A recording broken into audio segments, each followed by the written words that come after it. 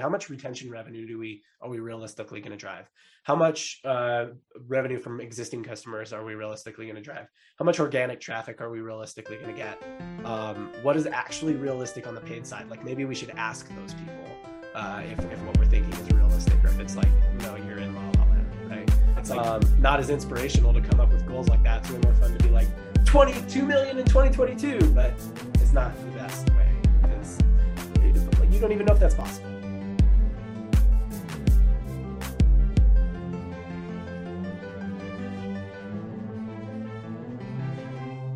Hey, Modern Commerce, welcome back. Casey here with John.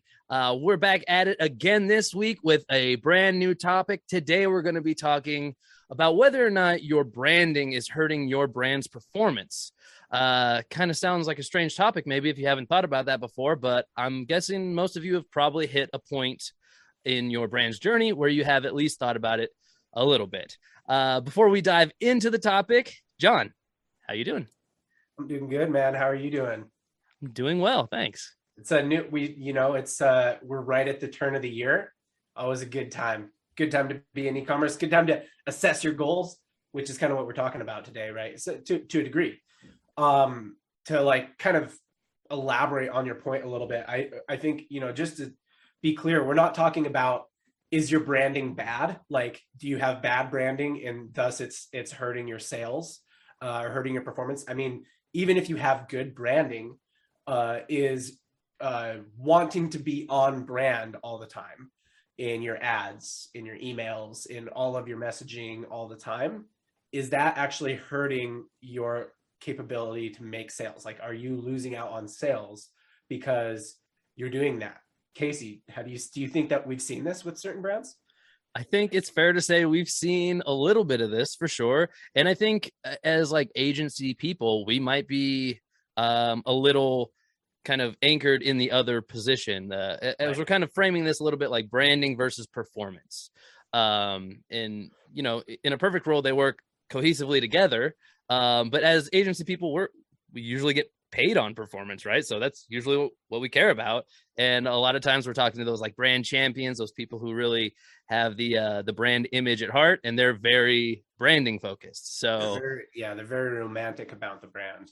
Exactly. And so I think that to caveat this whole thing, Casey and I are performance marketers, right? So I think it's like if you're a brand person, if you're a performance marketer, like I think I've actually seen somebody speak about this before, and like he's like, it was in a room, and he kind of said like, hey, like someone who's been on the show, Nick Sharma, he said like, hey, raise your hand if you're like a performance marketer. All the performance marketers raise their hands, and he's like, isn't it just like, how can branding people not care at all, like what kind of return on ad spend you're going to get, or like what did they not realize that like that's what will keep the brand in business? Like, yeah, okay, haha. And then he goes, all right, so like branding people in the room, or people who are kind of like more brand oriented, in-house designers, in-house graphics people, raise your hand. Like, isn't it just crazy how like performance marketers like have no eye for what looks good? Like they don't care at all. Like they literally can't see how bad something looks. And that's actually pretty true of performance marketers a lot of the time, is that like maybe, and maybe to give them the benefit of the doubt, they can see how bad it looks. They just don't care if it performs well. But a lot of them like kind of lose that capability of seeing how good or bad something looks, because they get into the mode of like, I just know what I think will grab people's attention. So yeah, to your point, Casey, I think we have seen this. Sometimes I think it's really hard to quantify and say, yeah, there's some brands that have been more romantic about their brand and it's hurt their performance, because it's not like we got to run the non-branded creatives. You know what I mean? Like we only got to run the branded stuff because that's what it's their decision ultimately. But I think that it's when you have a really tight, like all of our creatives on email, on ads, on everywhere has to look like this. It has to be right in line with this mood board. I think that something you said before we started talking that I agree with is like, I'm not saying that we would come up with something that would outperform that. It's like, hey, this ugly one versus that one, let's go head to head and this ugly one wins. I'm not actually saying that that's the case. I'm just saying when your creative capability running ads, for example, is within here and here, and that's versus the field, right? Like the whole, you know, spectrum of what kind of ads you could run. Like I'll take the field. Like there's probably something out there that's going to outperform what's between here and here. But you know, you want to just go with whatever will perform best between there and there. So I do think that if that's where you are, if you're like, hey, we're very tight and we're very like, all of our creatives must be within this box. Yeah, you probably are in a position where if you know, opened up a little bit, like there's probably some kind of creative out there that someone would run, maybe a performance marketer, that would give you a better ROI. Yeah, I mean, we've brought it up a few times on a few different episodes, the power of having that real brand champion and how essential they can be to the success of a brand. But yeah, today I guess we're kind of talking out of the other side of our mouths as well a little bit, where it's like if that brand champion, if they really narrow in on just like, you know, we really only want this, you know, yeah, you're leaving so many other options on the table. It's like, what are the odds you've just nailed it completely? And some other combination of factors isn't going to outperform just the most narrow view you might have. It seems unlikely to me. But I kind of want to steer this here a little bit into these bullet points I have laid out, if you'll indulge me here. Yeah. So whether it's an internal team member or external team member, let's just pretend that these are two internal team members if we wanted to, just so that there's not that weird agency to brand dynamic of the brand ultimately gets the final choice.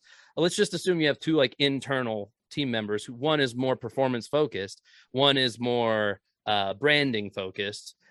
What are the benefits of each person's mindset? What are the good things? And we could even go into like what are the drawbacks, I guess, too. But what are the benefits of having each kind of those minds working together working on their own on your brand, I guess, first before we try to mash them up?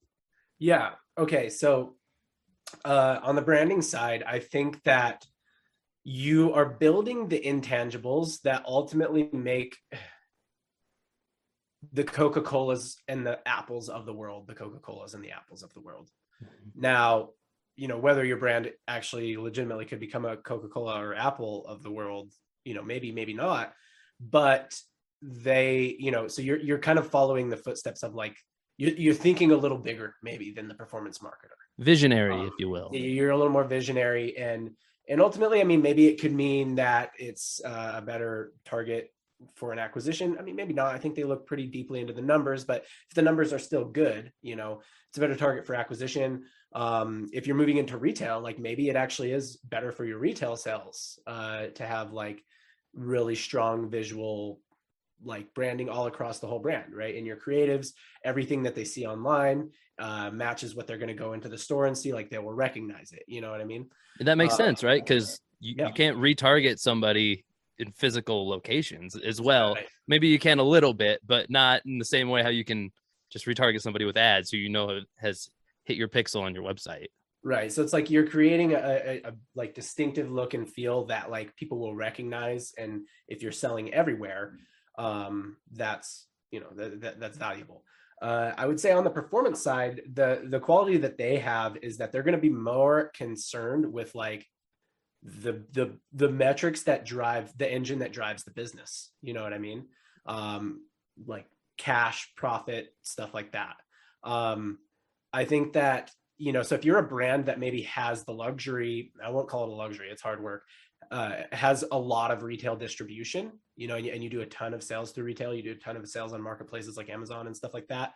And DTC is pretty secondary or tertiary to you, then I think that brand person might be like, you definitely want to skew, if you have those two people, we want to skew toward brand a little bit. And then you want the performance person to kind of overlay their touches on the brand, right? On the brand creatives. Because ultimately what's probably most important is recognition, right? For your brand as a whole. Now, if you're on the other end and like not a huge DTC presence or not a huge retail presence, not a huge distribution presence across other sites or networks, it's like mainly DTC has to drive it, then really, yeah, I mean, like you have to run ads, run emails, you have to run creative, put it in front of people and get them to buy things. You have to profitably get people to pay for your product, right? A little alliteration there. And so, yeah, I mean, that performance marketer is going to come into play there, and that's how they're going to think, right? And so that's where maybe we skew more toward, what the performance marketer would do creatively, and then the brand person comes in and overlays their touches on it. Yeah, that makes a ton of sense to me. We've had clients of all different shapes and sizes and all different kinds of verticals and markets and all different kinds of things. That performance person, I mean, it's usually us. I mean, there's usually nobody more concerned with performance than us. Yeah, on the DTC side, yeah. Yeah, with the caveat of sometimes, whether it's a brand owner or a manager of the brand, sometimes they share the exact same view as us. And I've found the most common time that happens is when they're concerned with keeping the lights on. Like I said, we don't always have these blockbuster clients that just take off and like a rocket, or they already have a ton of success when they come to us.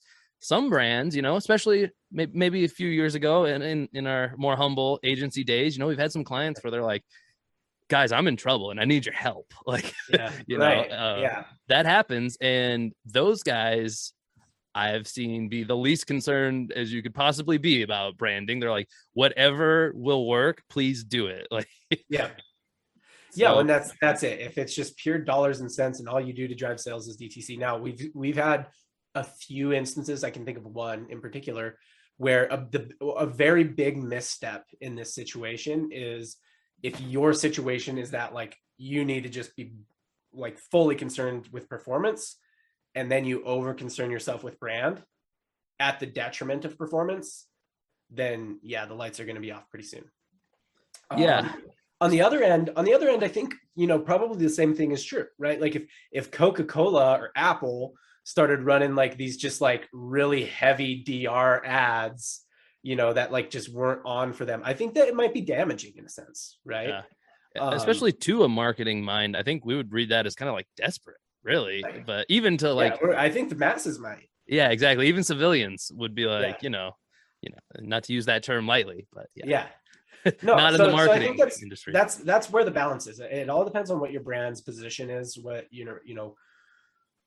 gotta. I mean, the biggest thing that we always find in marketing for e-commerce or any physical products is like you got to throw fuel on the fire that's already burning, right? And so, but the fire that's already burning is retail and just like omni-channel sales presence. Then you got to throw fuel on that fire and just drive lots of recognition and see that DTC revenue as secondary.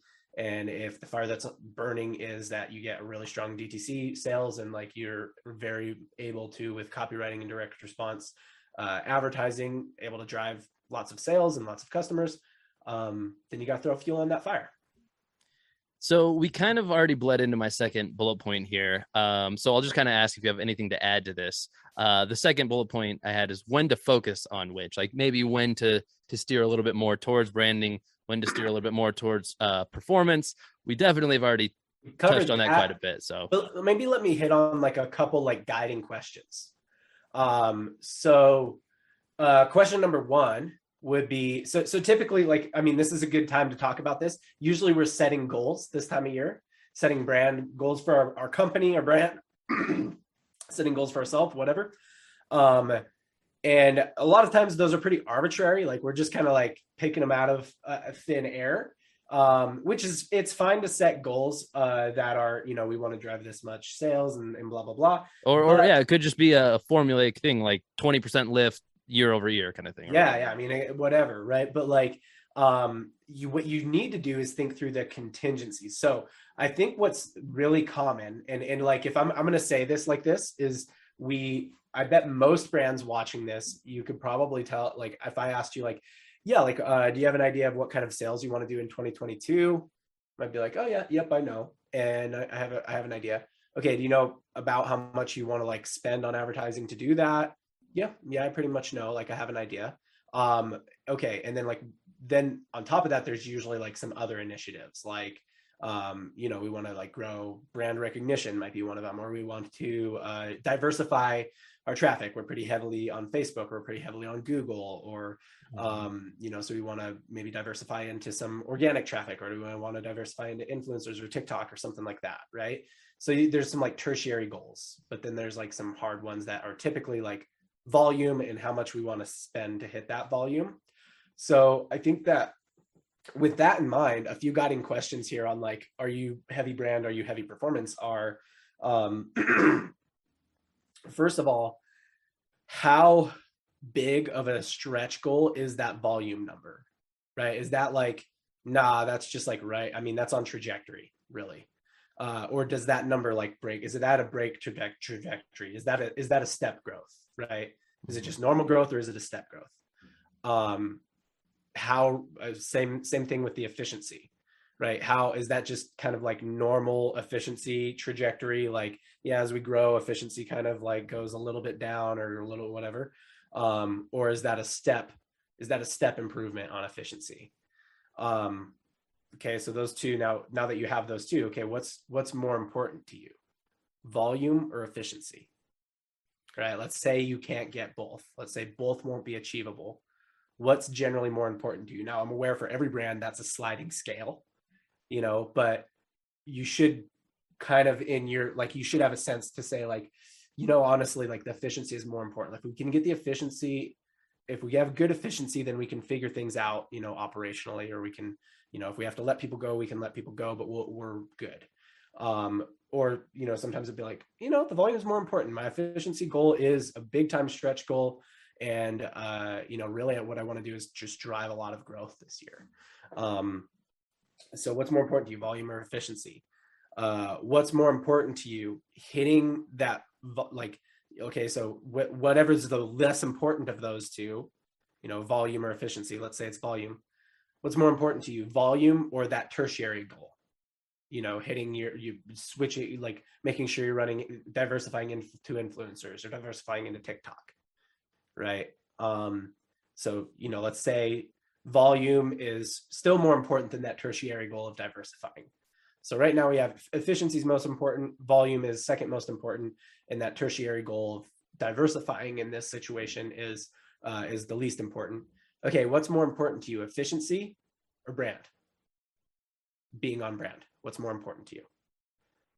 If you're saying, well, being on brand, like that's ultimate, then there's a good chance you're skewed toward that direction of like supported heavily by retail. Like, the ultimate thing that you need to do is be recognizable. If you're saying efficiencies, look, if I have to break brand and be off brand to hit efficient, I want both. Everybody wants both. But if you're like, no, I mean, look, we got to hit the efficiency. That's it. That's probably, if efficiency is above brand, then you just move it down, right? Okay, well, what's more important to you, volume or volume or brand? Well, honestly, I'd rather hit the volume than be on brand. Or no, brand is more important to me than volume. As long as I'm hitting efficiency, I'd rather be on brand than hit the volume. Okay, volume is more important than brand. What's more important to you, brand or diversifying, or brand or whatever that tertiary goal is? So that's like a good way to place how important brand is to you. If it's at the very top, then it's like, yeah, you're way skewed toward the brand. People need to be driving your messaging, your creative, your emails, everything. And the performance people need to just be putting their overlays on that, their touches on that wherever possible. If brand is at the bottom or in the middle bottom or whatever, then you're probably way on the other end. And if it's somewhere in the middle, you're in the middle, right? Like, then it's like, we gotta have a push pull here. We have to maybe be okay with stuff that's a little bit more performance skewed for prospecting, for getting new people in the door, but for all of our retargeting, all of our emails, we want to be a little bit more skewed toward brand or something like that. Yeah. And you're perfectly building a bridge to my next bullet point here. We've done a lot of talking like in a silo about these different initiatives, whether it's, getting your brand messaging out there, going brand heavy, or being performance driven, keeping the lights on, or just growing in general. Like growing the metrics of the business, I suppose. But this next bullet point, it might be a tough one, but you brought up this like sliding scale. And I think that might be a good kind of playground to talk about this one in. And it's how to strike a happy medium. So I'll kind of go ahead and just start off a little bit here and say, I think one key point to striking any kind of medium without becoming super polarized one way or the other is, I think it's probably very helpful to not put this all on one person to decide on the balance here. I think you need both sides represented in discussion about the brand, whether or not they're both internal people, like kind of the the scenario I tried to lay out earlier, or you do have an agency who is more performance driven, and that's how they're aligned. So they're clearly thinking about that, and you have like an internal brand team that's thinking more about the branding and how things look and everything's just so. And you got those brand champions over there. I think you need those.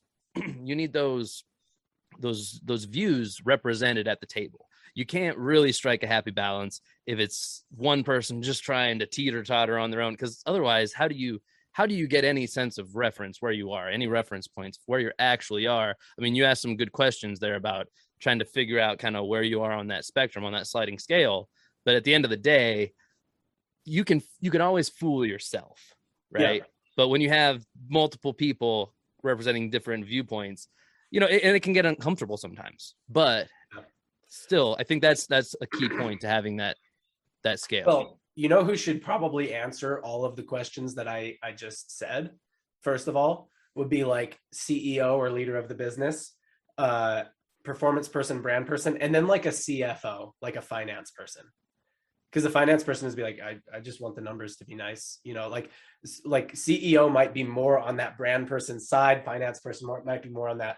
But like if we can actually like if all of them line up really, then it's kind of like, oh yeah, I mean, then we're pretty secure in what our priorities are. But once you have your priorities, right, and you know which area of the sliding scale you're operating within, I think that you're actually asking like a higher level question of like, this isn't like marketing tactics. This is just like, I don't know, I want to be like woo woo here, but this is kind of like internal company culture and management. So I think a couple things here. I think first of all, so you need these two people, these two sides of the same coin to like be friends, honestly. And they don't need to be like actual friends outside, but you need them to like get along and be working toward the same goal. Collaborate. So how do you actually, how do you create a collaborative environment between two people who have like pretty opposite viewpoints, right? Like think about other things in the world. Like how do you create collaborative environments between people who have different political viewpoints, different, I don't know, religious viewpoints, things like that.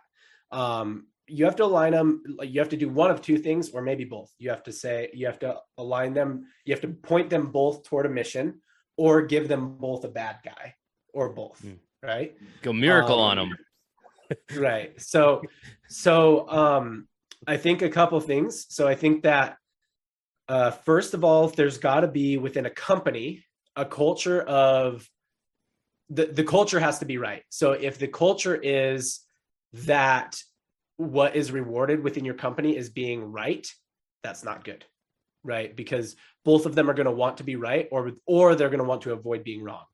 If the culture within your company is avoidance of mistakes, it is rewarded, that's not necessarily right. I'm not saying like we want people to go around screwing up all the time, but we want it to be okay to take risks and make mistakes. So that's like a couple things, right? Like you need the right culture around like, hey, this is your mission, right? Like this is your guys' mission. This is like, you guys are kind of in this together. It's okay to take risks and make mistakes. It's okay to be wrong, right? So that's one thing. And then the other thing is, from a compensation perspective, they should probably be aligned pretty similarly, right? Around the same mission. So like a performance person, oftentimes is aligned around like performance metrics. And so they're like, yo, I want to make money. Like, can we get some creatives that are a little bit more aggressive here? And the branding person maybe has a salary, a bonus, and they're judged primarily by the person who oversees them is like, how good is the stuff that they make and how good is the stuff that their department makes? It's like this subjective thing. So like, and that's not bad. That's not like a bad thing. There are a lot of jobs in the world like that. So that's misaligned. Then how are those people supposed to get along, right? Like how are those people supposed to collaborate and like come up with the best thing for your brand wherever it is on the sliding scale? So they have to be probably a lot like aligned, from a compensation perspective, pretty similarly.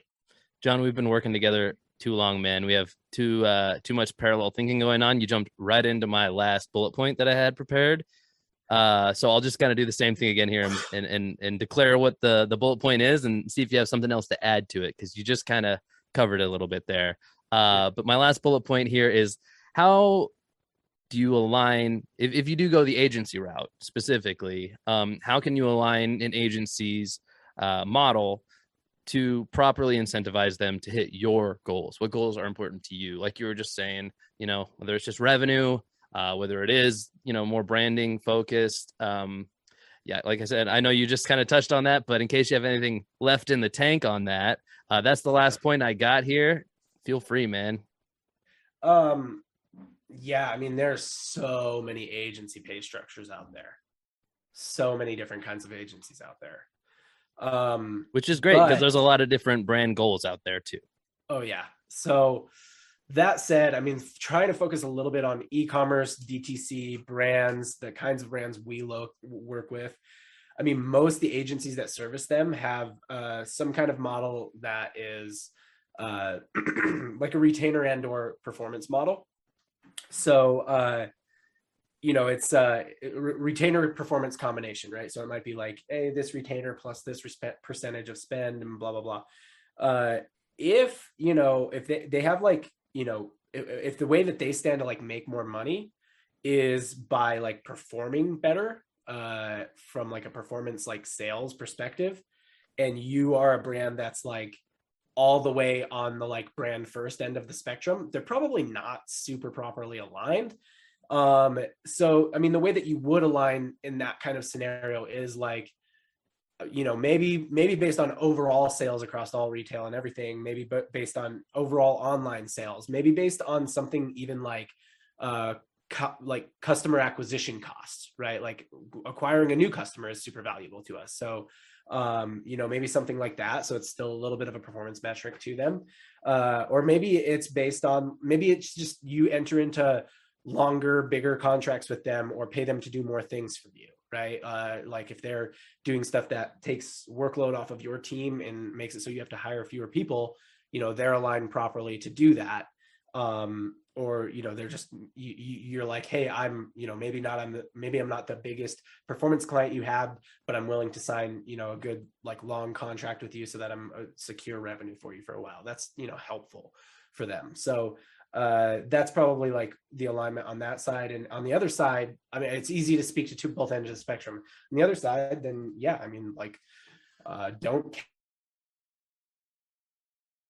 cap, especially like we just hit Q4, right? Like during Black Friday, Cyber Monday, if you're like pure performance and that's like your biggest time of year and that's when you're doing your most sales and your most profit, why would you want the people who are like driving all those sales and profit to be capped and like just aligned to go, oh, we hit our cap, like we're out? Not that they're probably going to do that, like they want to keep working with you, but like they're not going to be as on it, right? Or maybe they won't, maybe they will, but like don't cap them. Don't like create, if it's performance based, like create a you win if we win type of upside. And then don't be mad when you guys both win and you send them a big check, right? Like that's the model you created, was a you win if we win.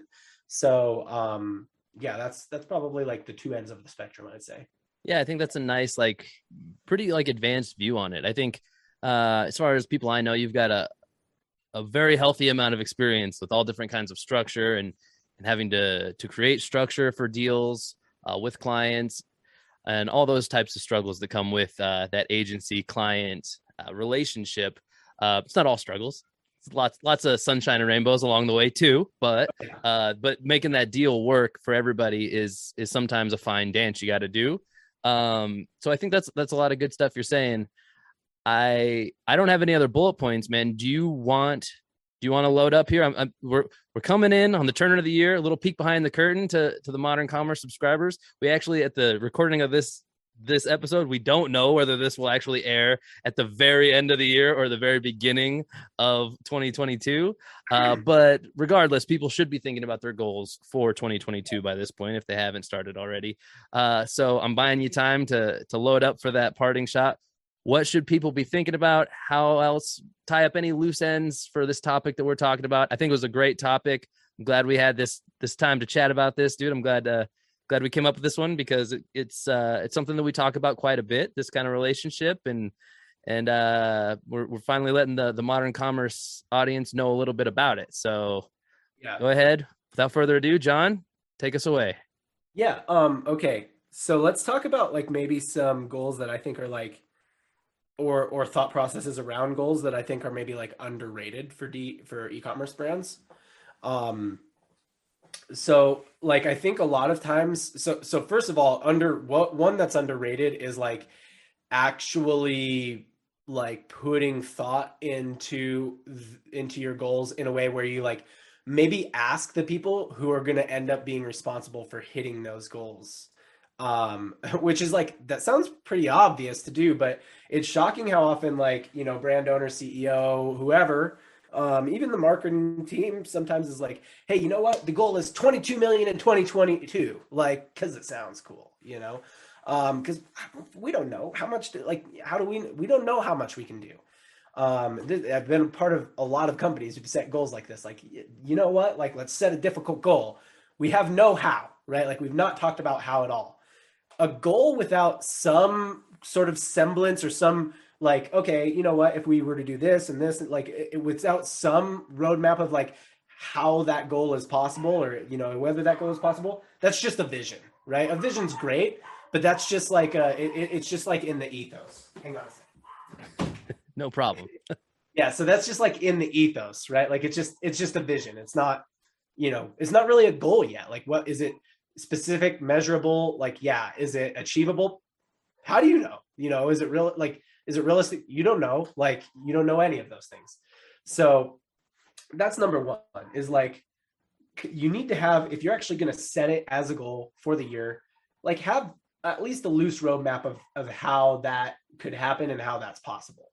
And then underrated as well is focusing in on like the things that actually create real, like focusing in, a lot of people I think focused in their goals on like the fuel for the fire, right? So they're like, even if they do that how exercise, they're like, we want to do 22 million in 2020, which means we're going to try and spend about, you know, we're going to try and raise our spend from 5 million in 2021 to 10 million in 2022, you know, at a 2.2 MER. So great, aggressive MER, whatever, to 10 million in 2022.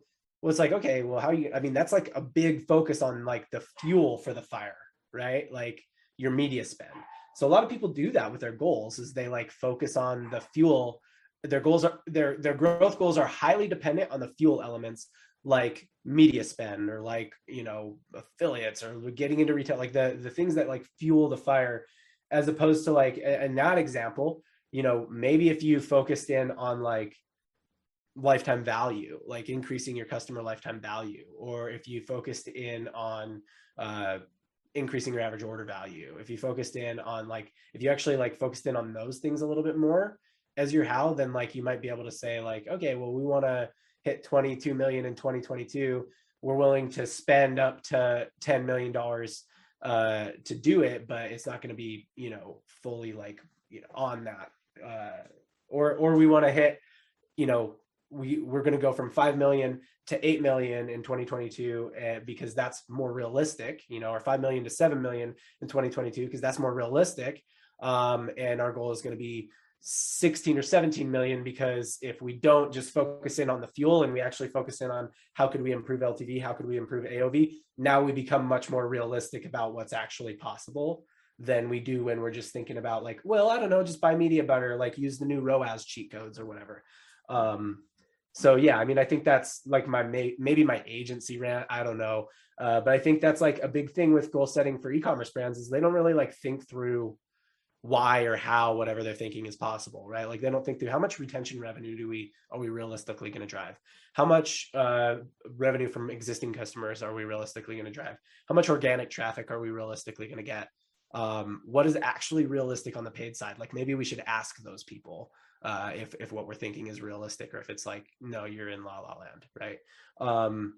So yeah, I mean, I think that's it. I don't know if that's like a great parting shot. It's like not as inspirational to come up with goals like that. It's way more fun to be like 22 million in 2022, but it's not the best way, because you don't even know if that's possible.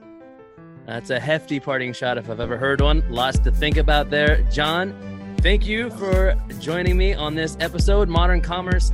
Thank you for joining us. If you've made it this far, please remember to like, comment, subscribe, and hit that bell icon for notifications about whenever we drop a new video on our channel.